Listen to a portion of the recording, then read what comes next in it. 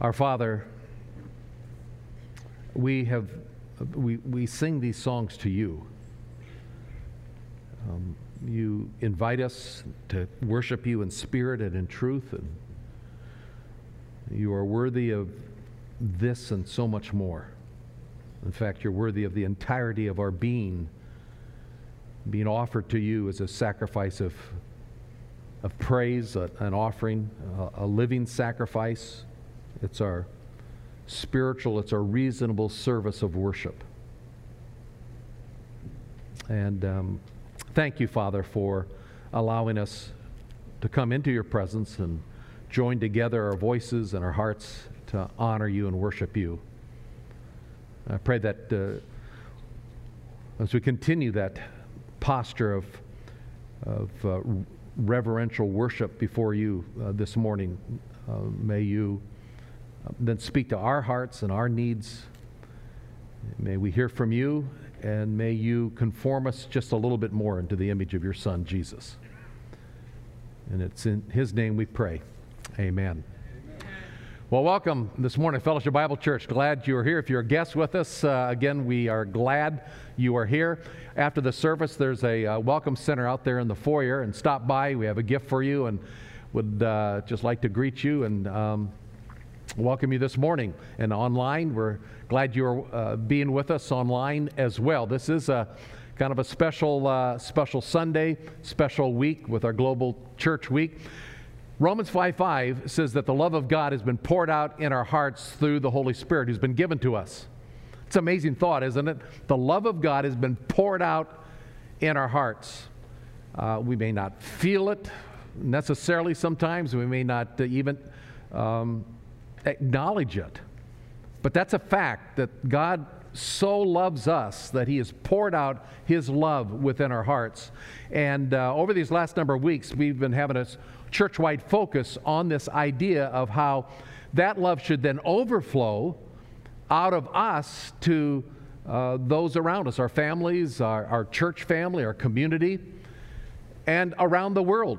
Jesus said, the Great Commission, go into the world and preach the good news. There's nothing more loving than to preach the gospel around the world. And on this special week that we have starting this weekend through next weekend, our Global Church Week, we get to kind of celebrate what God is doing around the world. So we have guests and friends and people we've worked with, some very new, some quite a long time, who are here with us. And we're going to introduce those folks to you in just a moment, as Scott McManigal and Jim Poole, our missions pastors, are going to come this morning and explain why we do what we do in global missions. I do want to give you just a couple of things to note, because you can participate in this, and I want to really encourage you to do that. Tonight, start tonight. Well, you're obviously here today participating, but tonight at 6 o'clock, we are going to have a focus on Native American, the church here in the United States, to the Native Americans.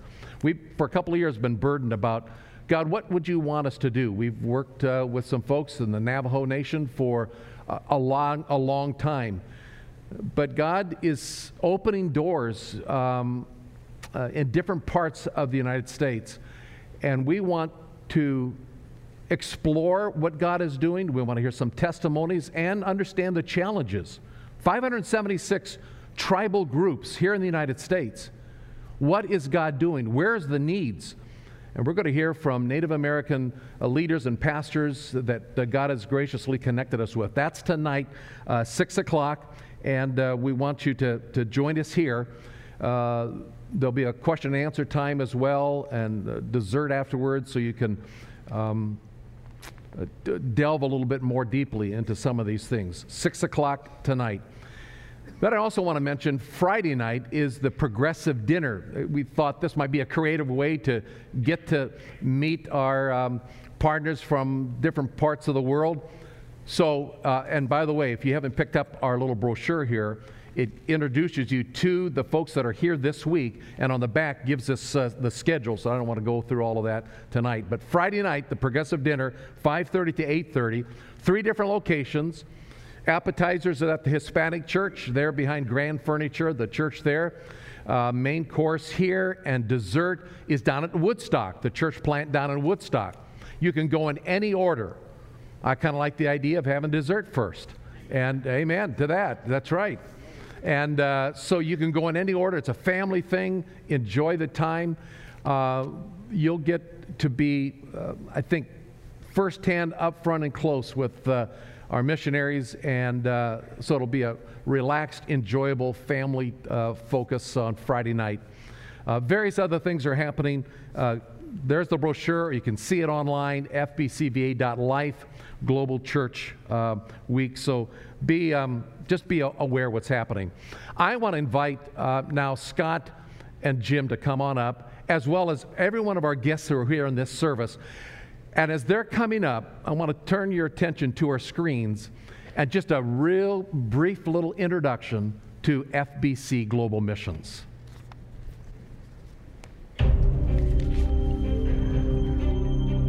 Ephesians 4 says, God gave the apostles, the prophets, the evangelists, the shepherds and teachers to equip the saints for the work of ministry. He gave them to build up the body of Christ until we all attain to the unity of the faith and of the knowledge of the Son of God. God has greatly used this passage to help form the heart and focus of Fellowship Bible Church's Global Missions Program. We believe that God has given the responsibility for carrying out the work of ministry to the local church. By His grace, He has provided FBC with the contacts and personnel to carry out our own Global Missions Program instead of supporting others to do it on our behalf. We are partnering with churches and their key leaders on 4 continents to strengthen well over 1,000 churches through teaching, discipleship, and leadership development. Our current mission field includes Mexico, Ecuador, South Africa, Benin, Togo, Nigeria, Malawi, Kenya, Pakistan, India, Thailand, Bhutan, Nepal, and other Asian countries, as well as several missions here in the U.S. But more than the where is the who. We are focused on real people with real needs and are given the privilege to come alongside these real people and partner with them for the sake of the gospel. More than our mission, they are our friends and fellow workers for the truth. We seek to strengthen them inside their already existing national churches by teaching, training, and equipping them with all the needed resources in order to help them move towards becoming all that God has called them to be. For only when their churches are established and mature can they fulfill their own responsibility of carrying out the work of ministry within their cultural context, within their own country, and even around the world. Ultimately, Jesus said that He will build His church, but we are privileged and excited to be along for the ride.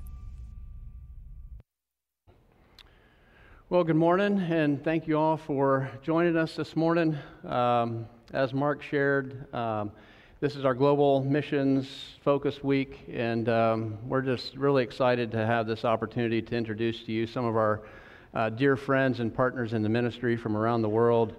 One of the key values of our Global Missions Ministry is enduring relationships.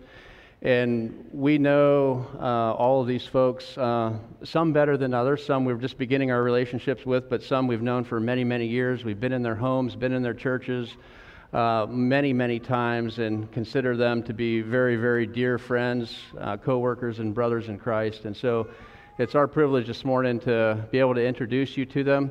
Rather than just having them stand in the crowd and raise their hand and wave, we wanted to get them all up in front of you so that you could see them all at once. And so I'll very quickly just introduce them and where they work. This beautifully matching couple, Zacchaeus and Gloria Kamelarit, are from the Pokot tribe in Kenya and work with establishing the Pokot pastors and churches. Then we have Curtis Thompson. Curtis and Michelle are working with the Inner City Church in Chicago, Reborn Community Church. And we have videos online about their ministry and the amazing manifestation of the love of God in their community that their church is providing there. Then we have James Elmeramuk. James is partnering with Zacchaeus in the Pokot ministry. and James and his wife Veronica. Veronica wasn't able to join us, but they're doing extensive work there in Kenya. Then we have William Kisa. William is the pastor of the Webuye Church, and their church is doing an amazing job of equipping and establishing other pastors and other churches around them as well. Thank you. We have Chris Little. Chris is from Oklahoma, but he's pastoring a church on the Lakota Sioux Reservation in South Dakota, Lower Brule, South Dakota. We're just beginning our relationship with Chris and really excited about the work that God has raised him up for there in South Dakota, an extremely needy place. I'd really encourage you folks to get to know Chris and learn more about the context where he's working. Then we have David and Ann Cassiton. David and Ann partner with Zacchaeus and James in the POCOT work. Again, very extensive work, working with many, many POCOT pastors spread over a large area of East and West POCOT. Then we have Gary and Paula Hawkins. Gary is the founder of Fellowship of Native American Christians. Just met Gary for the first time last January, February. Prior to that, we had many phone conversations. Gary is also pastoring Native Stone Baptist Church outside of Tulsa, Oklahoma, and it's Gary that has really put us into contact with the other Native American pastors that we're working with here, and so we're very glad to have you. Yep. Then we have Jay and Donna Wan. Jay and Donna are from the Tohono O'odham Reservation, pastoring a church there outside of Tucson. And again, another extremely needy area. We had the privilege of visiting them back in July and just seeing firsthand their context. And so I'd really encourage you folks to spend time with Jay and Donna and learn more about what's going on there and the needs that exist and just the prayer needs. Then we have Michael and Bernadette Boone. Michael and Bernadette are missionaries in Zambia and working with many Zambian pastors. I think you said there's somewhere around 50 churches, something like that. Again, ministries, pastors that are very confused in the faith. They're spread out over pretty much all over Zambia, and so we would appreciate your prayers for them as well. Then we have Ngandu and Debbie Lunda. Ngandu and Debbie live in Atlanta, but work with, and Ngandu is pastoring a church in Atlanta, but they also work with pastors in Democratic Republic of Congo, which is Ngandu's home country. And so Ngandu actually partners with Cedric Chippendale from South Africa, who wasn't able to make it to this conference, and Michael Boone. The three of them have been making trips into the DRC to train and equip a number of Congolese pastors. So, thank you. Then we have Victor and Bibi. Victor and Bibi are from Guadalajara and part of the Guadalajara Church, and very close friends with Victor and Adriana, and part of the next generation of leadership in that church. Thank you for coming. Then we have Victor and Adriana Rodriguez. We have known them for many, many years. They've been here many times. Victor is one of the key leaders in the Guadalajara Church and doing a great work of really establishing their church in the faith. Then we have Juan and Tirsa Delgado from Ecuador. Juan is pastoring a church in Cuenca, and he also travels once a month up to meet with about 50 or 60 Quechua pastors up in the mountains. And that ministry of seeking to establish the Quechua church is just a huge work. There's millions of Quechua believers, like 800 churches, and so Juan is kind of at the tip of the iceberg with working with 50 of them. But he's been doing this now for a couple of years, and it's been a great start. Then we have Daniel Esplin. Daniel is on staff at Indian Bible College from the Navajo Reservation. He and his wife Corrine are very involved there at the school, seeking to help to educate and disciple Native American students that come through. And I'd really encourage you to talk more with Daniel while he's here and learn more about the ministry of IBC and the needs that are there. And then we have Joshua Ortiz. Joshua is from the San Juan Pueblo in New Mexico. He was a student at Indian Bible College, and when he graduated then, he stayed on staff and is now on staff there. Joshua has a heart to return to reach his own people. And we pray that God will one day open the door for that to take place. Thanks for coming. Yep. Thanks, Joshua.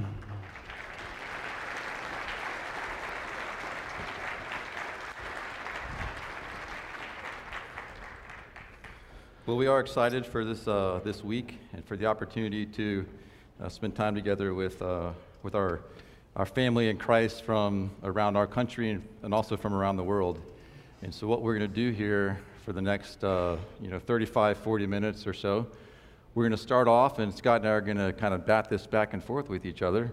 We're going to start off by talking about the gospel and how important it is for there to be a clear gospel, the complete gospel, the total gospel, the pure gospel, not only for salvation but also for sanctification and also our future glorification. We're going to talk about as well the dangers of deserting the gospel or being drawn away from the gospel, and the destruction that causes, and what that has looked like in various places where FBC is working in missions in our own country and also around the world. And then finally, that's going to lead us to why we do what we do and what do we do in terms of the gospel, the distorted gospel, and then we're helping to, by God's grace, clarify the gospel. So Scott, why don't you kick it off for us? Yeah, so we know that God is a great communicator, and I would encourage you to begin in Genesis 1 sometime, and just as you read through the Bible, sequentially, just look at and highlight God's communication, the times where God communicates. God said, and He said, and the Lord said, and He commanded, and like this, all those references to God communicating. And I think you'll come away with just an amazing picture of the fact that God goes to great effort to communicate with mankind. That He's seeking to reveal Himself. He's seeking to reveal the truth. And I think we have to say that the revelation of God's heart for mankind and his heart for mankind and His heart to communicate, his effort to communicate is directly tied to His heart for mankind. And I think the revelation of His heart for mankind begins before the foundations of the earth. 2 Timothy 1:9 says, God's purpose and grace were bestowed upon us through Christ before time began. And so before anything existed, before man even existed, before man fell, God already predetermined this eternal plan of redemption that would be by grace and through Christ. And so from Genesis 1 on then, we see God just faithfully going to great extremes to communicate that truth, communicate that promise, communicate pictures and types and foreshadowings of the one that's going to come and fulfill that plan and different aspects of that plan. Then after Jesus came and fulfilled the plan, then the Holy Spirit inspired various men to write the epistles to the church, in which in detail then they're explaining the effects of this fulfilled eternal plan of redemption that Jesus had just fulfilled in the Gospels. And so it's proof of the fact that God's heart for mankind and His desire for us to know Him, know His heart for us, know what He's done for us. And pretty quickly after Jesus fulfilled that eternal plan of redemption, we have the existence of the church being brought about in Acts chapter 2 and the day of Pentecost. And then we get into passages like Ephesians 4:11-16 and 1 Timothy 3:15 that speak of the church being the pillar and the support of truth. We can clearly see that in this day and age, that eternal plan of redemption that God predetermined before the foundations of the earth, that He has gone to great effort to proclaim and to communicate and raised up men to write about the details of this plan that was held as a mystery through the Old Testament to now make clear for the church. he is now seeking to use the church to continue to proclaim. And so if the church has been raised up, and part of the purpose for our existence is to proclaim this eternal plan of redemption and its fulfillment and the effects of its fulfillment to the world, then I think it behooves us to be really, really clear on what that eternal plan of redemption consists of. And so I think we have to begin with a passage like 1 Corinthians 15, 1-4, where Paul really puts in simple terms what the gospel is, that it's basically the death, burial, and resurrection of Christ. It's what Jesus did to fulfill the eternal plan of redemption. And that plan only includes what Jesus did. Us doing anything is not a part of the fulfillment of that eternal plan of redemption. And I think, for the most part through history, the evangelical church has done a fair job of identifying the gospel, that it's Jesus' death, burial, and resurrection, and understanding that it is God's provision for justification. But when we move on to our sanctification and even our future glorification, this is where I think, what the church has been proclaiming, what the church has been following, it becomes very, very unclear, becomes very muddy. It's interesting to note a passage like Romans 1, 15-17. This is Paul writing to the Roman church. And he says, "So as much as is in me, I am ready to preach the gospel to you who are in Rome also. For I'm not ashamed of the gospel of Christ, for it is the power of God to salvation for everyone who believes, for the Jew first and also for the Greek. For in it the righteousness of God is revealed from faith to faith, as it is written, the just shall live by faith." And so Paul's writing to an existing church, and he says, I want to come and proclaim the gospel to you.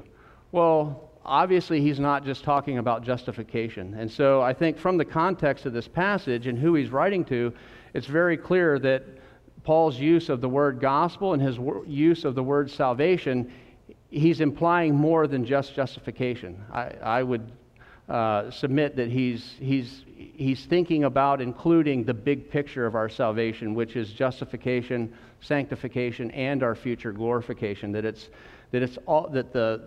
Jesus' death, burial, and resurrection is the provision for every part of our salvation. Another passage, a passage that I think supports that, is Romans 5, 1 and 2. It says, "Therefore, having been justified by faith, we have peace with God." So because we've been justified, because we've been declared righteous, we have peace with God, through whom also we have access by faith into this grace in which we stand, and rejoice in hope of the glory of God. And so once we become declared righteous, once we become justified, all three of those aspects become true of us: our justification, our sanctification, our future glorification. Another passage, Ephesians 2, 4-9, that Saji read.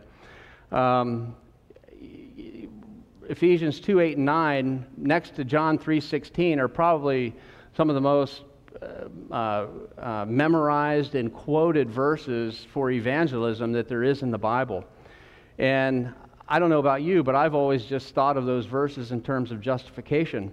But if you back up to verse 4 and look at the context of that verses 8 and 9 are in, you'll see that Paul's statement about our salvation is including all three aspects of our salvation.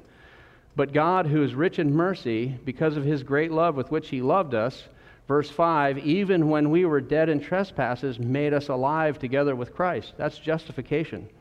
Verse 6, "and raised us up together and made us sit together in the heavenly places in Christ Jesus." That's our sanctification. Then verse 7, "that in the ages to come he might show the exceeding riches of his grace and his kindness toward us in Christ Jesus." That's our future glorification. And in that context of naming all three aspects of our salvation as the big picture of salvation is when he makes that statement, "for by grace you've been saved." So when he says by grace you've been saved, he's talking about every aspect of our salvation. And so to put all this simply, to boil this down and to make it simple, Here's how I would lay it out. Jesus was crucified, buried, and resurrected for the payment of our sin. That is the fulfillment of the eternal plan of redemption. We believe that revelation. Because we believe that revelation, we become justified, we become declared righteous. The moment we become declared righteous, the power of God sanctifies us by eradicating the old man. And the old man is our old fallen spiritual identity that we received from Adam. Every single human being is born with that fallen spiritual identity. And that is what separates us from God. It's not the amount of sin that we commit that separates us from God. It's being born with a fallen spiritual identity. And becoming declared righteous, becoming justified, the power of God then eradicates that old spiritual identity and recreates us in Christ with a new spiritual identity that now makes us complete in Him, makes us accepted in the Beloved, declares us righteous. Hebrews 10 says, by one offering you've been made holy for all time. And because we become justified, sanctified, through that then we become made worthy, made fit for spending an eternity in the presence of God. And that's our future glorification. And so every aspect of this is in Christ alone, by grace alone, and through faith alone. Works, faithfulness, and obedience plays no part in the obtaining of any part of our salvation. And if you've accepted Jesus as your Savior, that very moment, all of these things became instantly true of you in totality. And I think, again, to really grasp what has taken place in the fulfillment of the eternal plan of redemption through the gospel, we have to think in terms of identity. All of us were born with a physical identity. Our race, our ethnicity, our gender are all things that were determined the moment we were conceived. And after you're born, no matter what you do, no matter how you act, no matter what food you eat, no matter what language you speak, no matter what country you live in, your race, your ethnicity, your gender does not change. It doesn't genuinely change. And I think this is why the truths of Romans 5 are so crucial or so foundational, because that's Paul's point. Our spirituality is an issue of identity. We became sinners because of Adam's sin.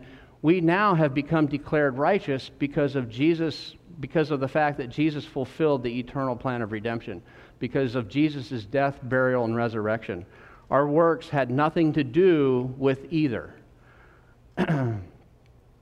And so, to the degree that we mix works, faithfulness, and obedience into the obtaining of any of these aspects of our salvation, to that degree would we say we're preaching or following an impure gospel message, or an impure gospel in the effects of the gospel. And so, Jim, God, from the Word of God, He also warns us against preaching and following a distorted gospel message. Yeah. So Scott, you lay out the gospel there. Isn't that great? It's wonderful. It's like it's in its totality, in its completeness. And if there wasn't any confusion with it, if nobody was preaching a different gospel, then, things would be, a lot different. But the challenge is that that's not true. Right. And so let's look at Galatians chapter 1. And I'm just going to read verses 6 down through verse 9. Galatians chapter 1, verses 6 through 9. And Paul says, I am amazed that you are so quickly deserting him who called you by the grace of Christ for a different gospel, which is really not another. There are some who are disturbing you and want to distort the gospel of Christ. But even if we or an angel from heaven should preach to you a gospel contrary to what we have preached to you, he is to be accursed. As we have said before, so I say again now, if any man is preaching to you a gospel contrary to what you have received, he is to be accursed. And so Paul had gone to the churches in the area of Galatia. He had communicated to them the gospel. The people had gotten saved. He had communicated to them the complete gospel, the pure gospel, the gospel by grace through faith in Christ alone. And now these people are beginning to be tempted, or actually are being led astray. And that's the exact same thing that is taking place here in our own town, in our own country, and around the world, and it's creating great confusion. Now notice in verse 6 that he says here, I am amazed that you are deserting him. And so these verses here, it hinges on the fact that they are deserting the person of the Lord Jesus Christ. And so it always comes back to the person of the Lord Jesus Christ. It doesn't matter what it is that we're talking about, it's the person of Christ. And say they are deserting him. And Paul's got great issue with that they are deserting the person of the Lord Jesus Christ. And we know that because look that he says, I am amazed that you are being led astray. I'm amazed that you are quickly deserting him who called you by the grace of Christ. So this idea here of being amazed, it's that Paul is shocked, or he's marveling at the fact, or he is dumbfounded by the fact. It's blowing his mind. It's ludicrous that they are deserting the person of the Lord Jesus Christ who had called them through the gospel of Christ. And so it makes no logical sense that they would be deserting Christ. It makes no logical sense that they would be allowing themselves to be led astray and following the false teachers that are exposed here in the book of Galatians. And so that causes great confusion. The word gospel is mentioned 4 times in these 4 verses, 6, 7, 8, and 9. The word gospel is mentioned 4 times. But let me point out to you how they're used. So in verse 6, the word gospel says, I'm amazed that you're deserting him for a different gospel. So it makes it very clear that the people of the churches of Galatia, they were beginning to follow a different gospel, not the one that Paul had communicated. There are those people in the area of Galatians who want to distort. So he uses the word distort the gospel of Christ. And then in verse 8 he says, if anyone should come, or an angel should come to preach to you a gospel contrary. So he uses the word contrary. If anybody is preaching the gospel contrary to what I preach to you, he is to be accursed.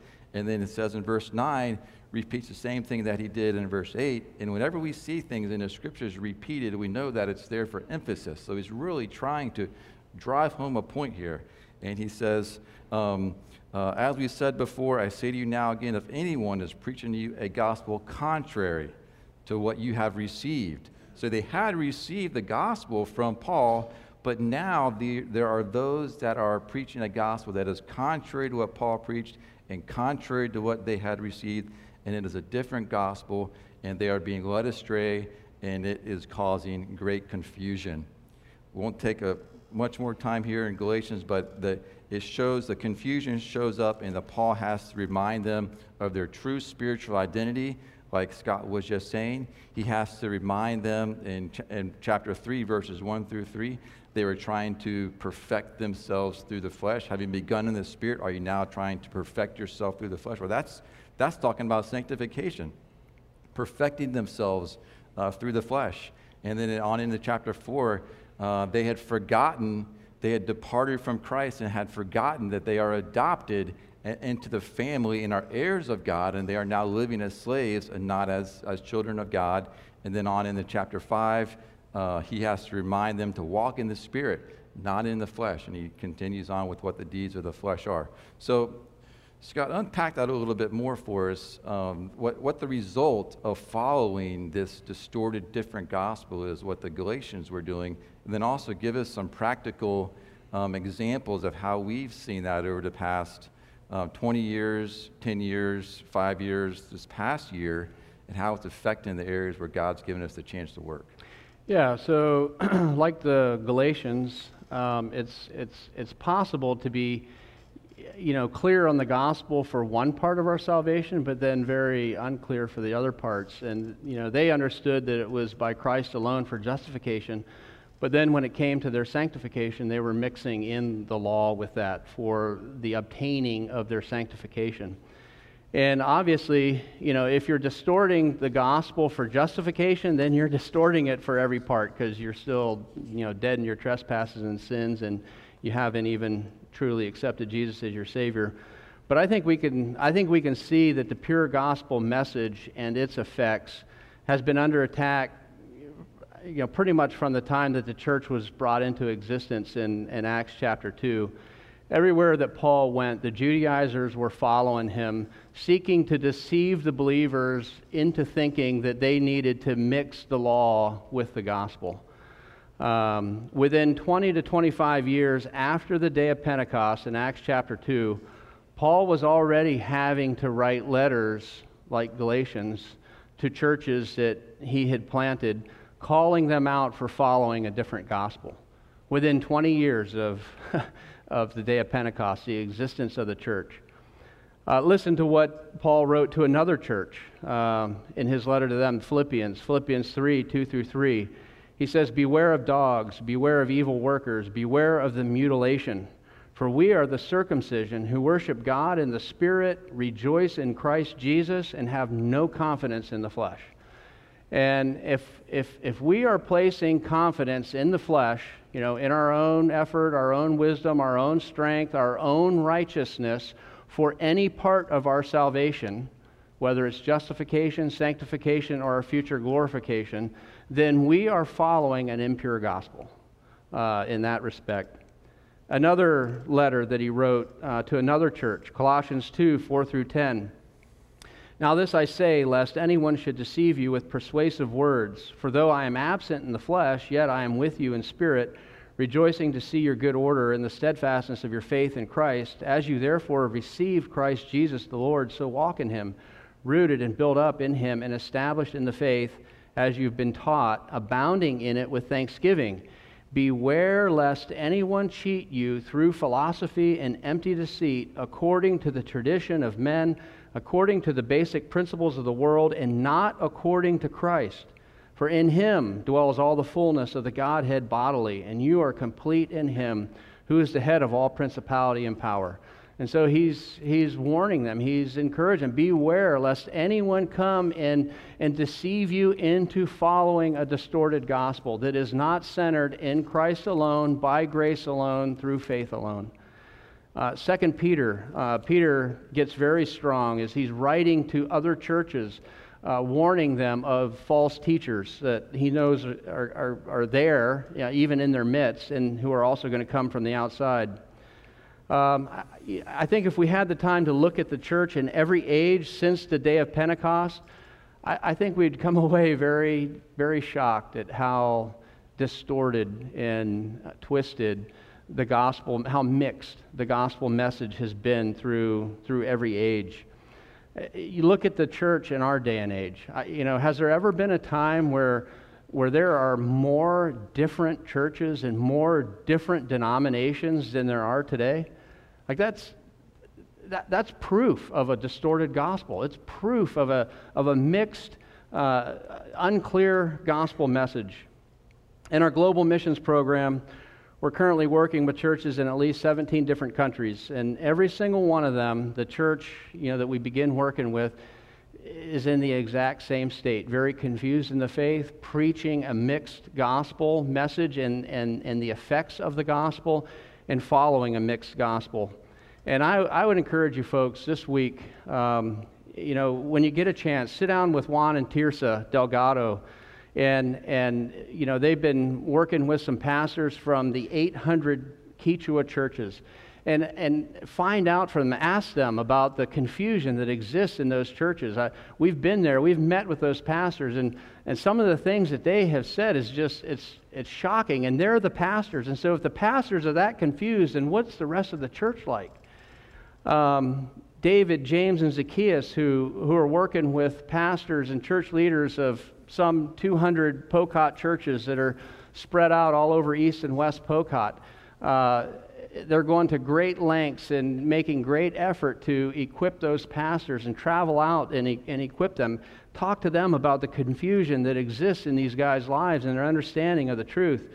Victor and Adriana Rodriguez, years ago, they and the Santanas came together to start a new church.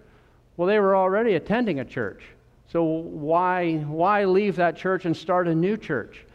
Same thing.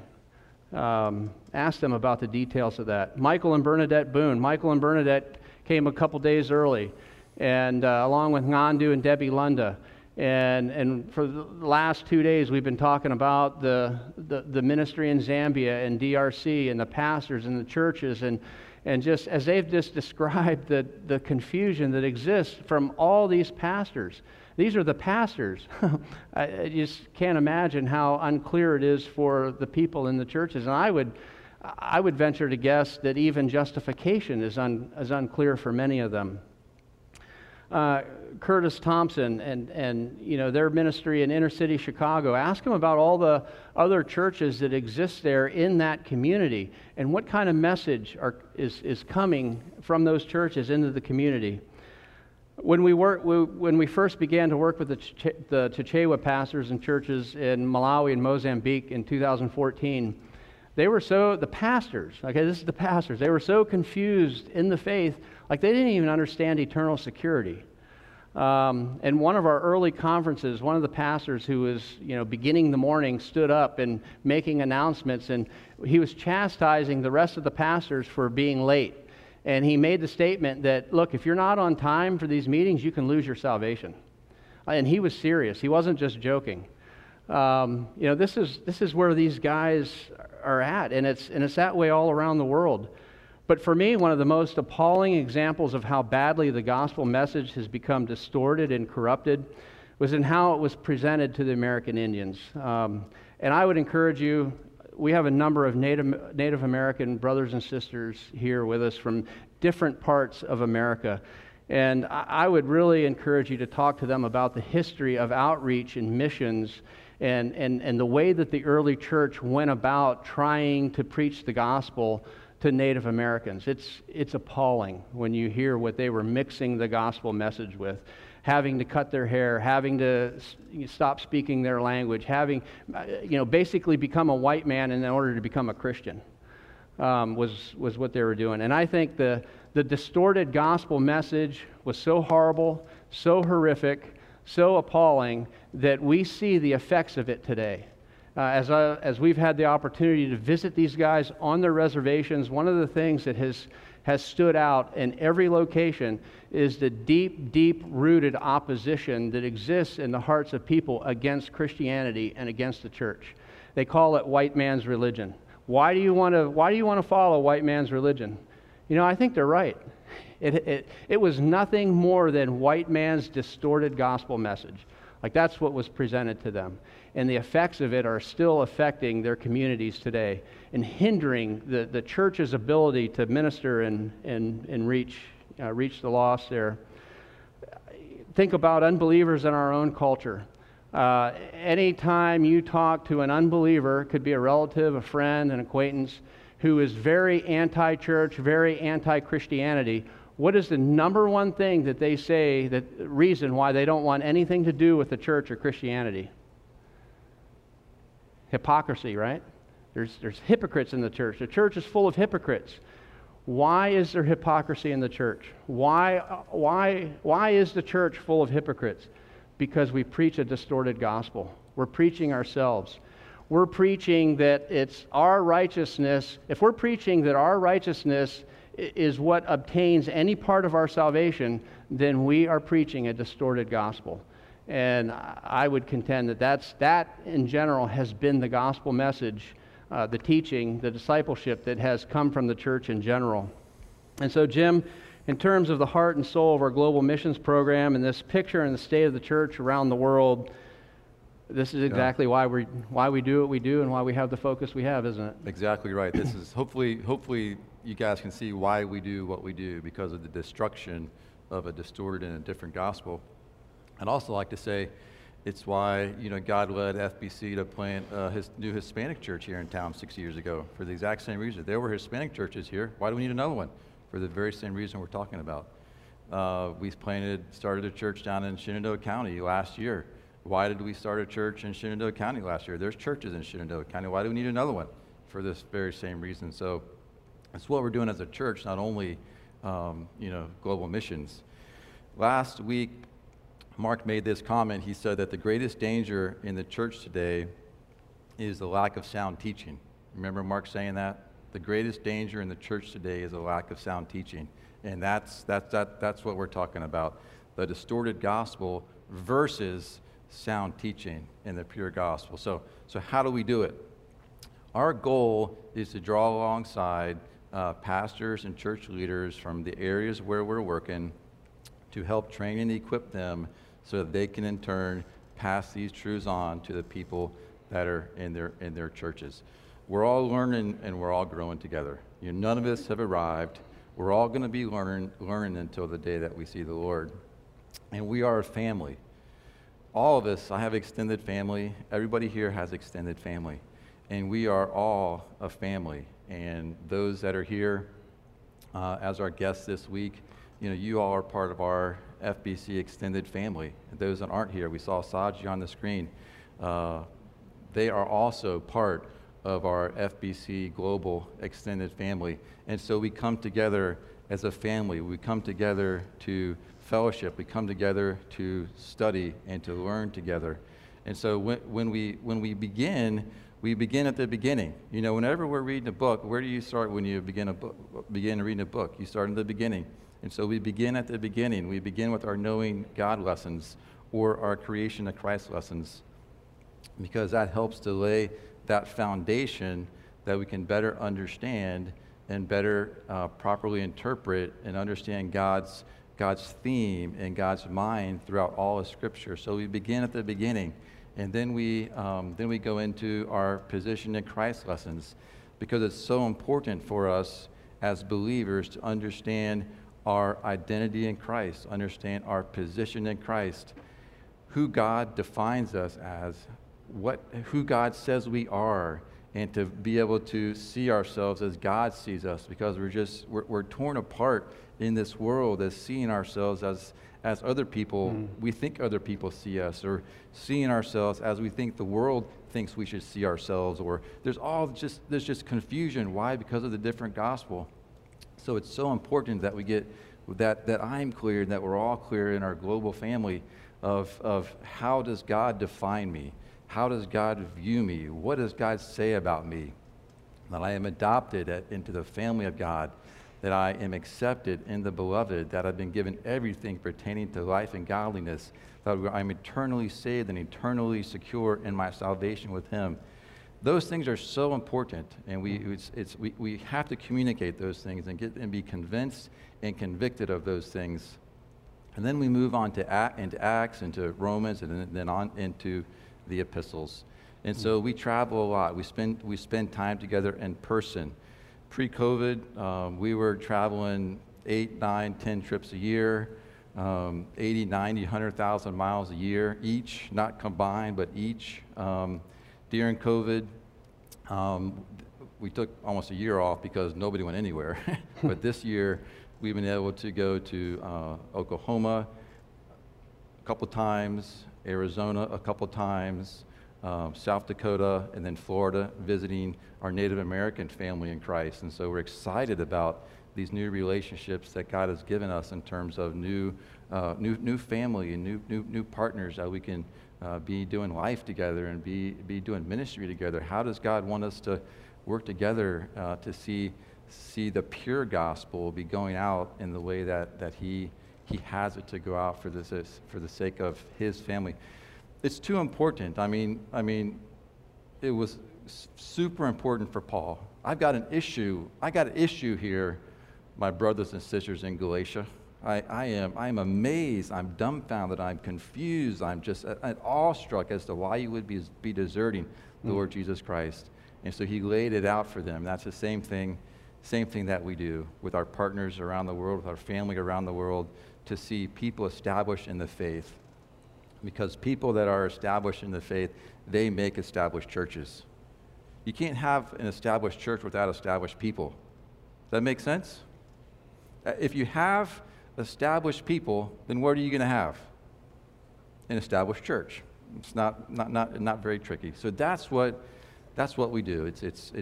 Sometimes I've termed it like it's like a global relational discipleship program, global relational discipleship ministry, and we do it here in town. But that's what we're doing around the world. We're spending time with people. We're getting together in person. We're getting together. We're seeing them. We're bringing them here to spend time together, just studying His Word.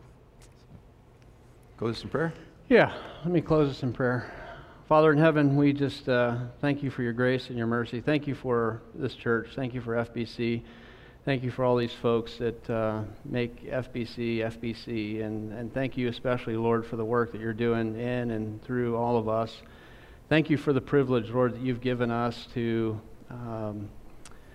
the way that you've just led us to have the kind of mission program that we have, that just gives us the opportunity to have direct contact, direct relationship, direct partnership with these key families, pastors, church leaders and their families and their churches from around the world.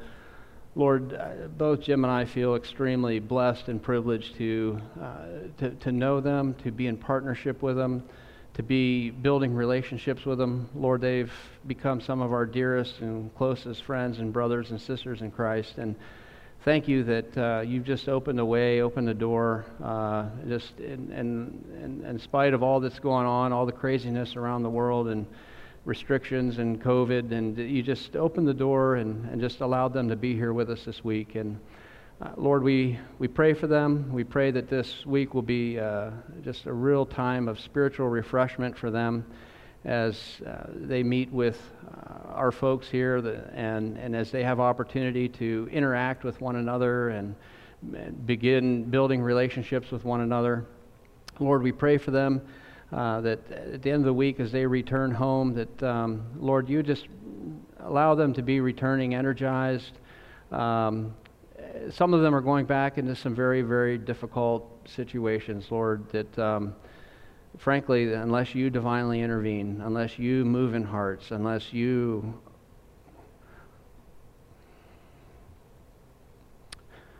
open eyes, there will be no response. And and yet, each of them know that you've called them, that you've placed them there, and each of them are looking to you, Lord, to do that work. And I just pray that you would just continue to use them, Lord. Continue to teach us, Lord. Continue to hone, enable us to hone this gospel message, that everywhere we go, any opportunity we get to proclaim this message to disciple believers, Lord, that we are truly unfolding for them just the pure gospel message. It's centered in Christ alone, by grace alone, and through faith alone. And so, Lord, we just commit these things into your hands and thank you because of the Lord Jesus Christ. Amen.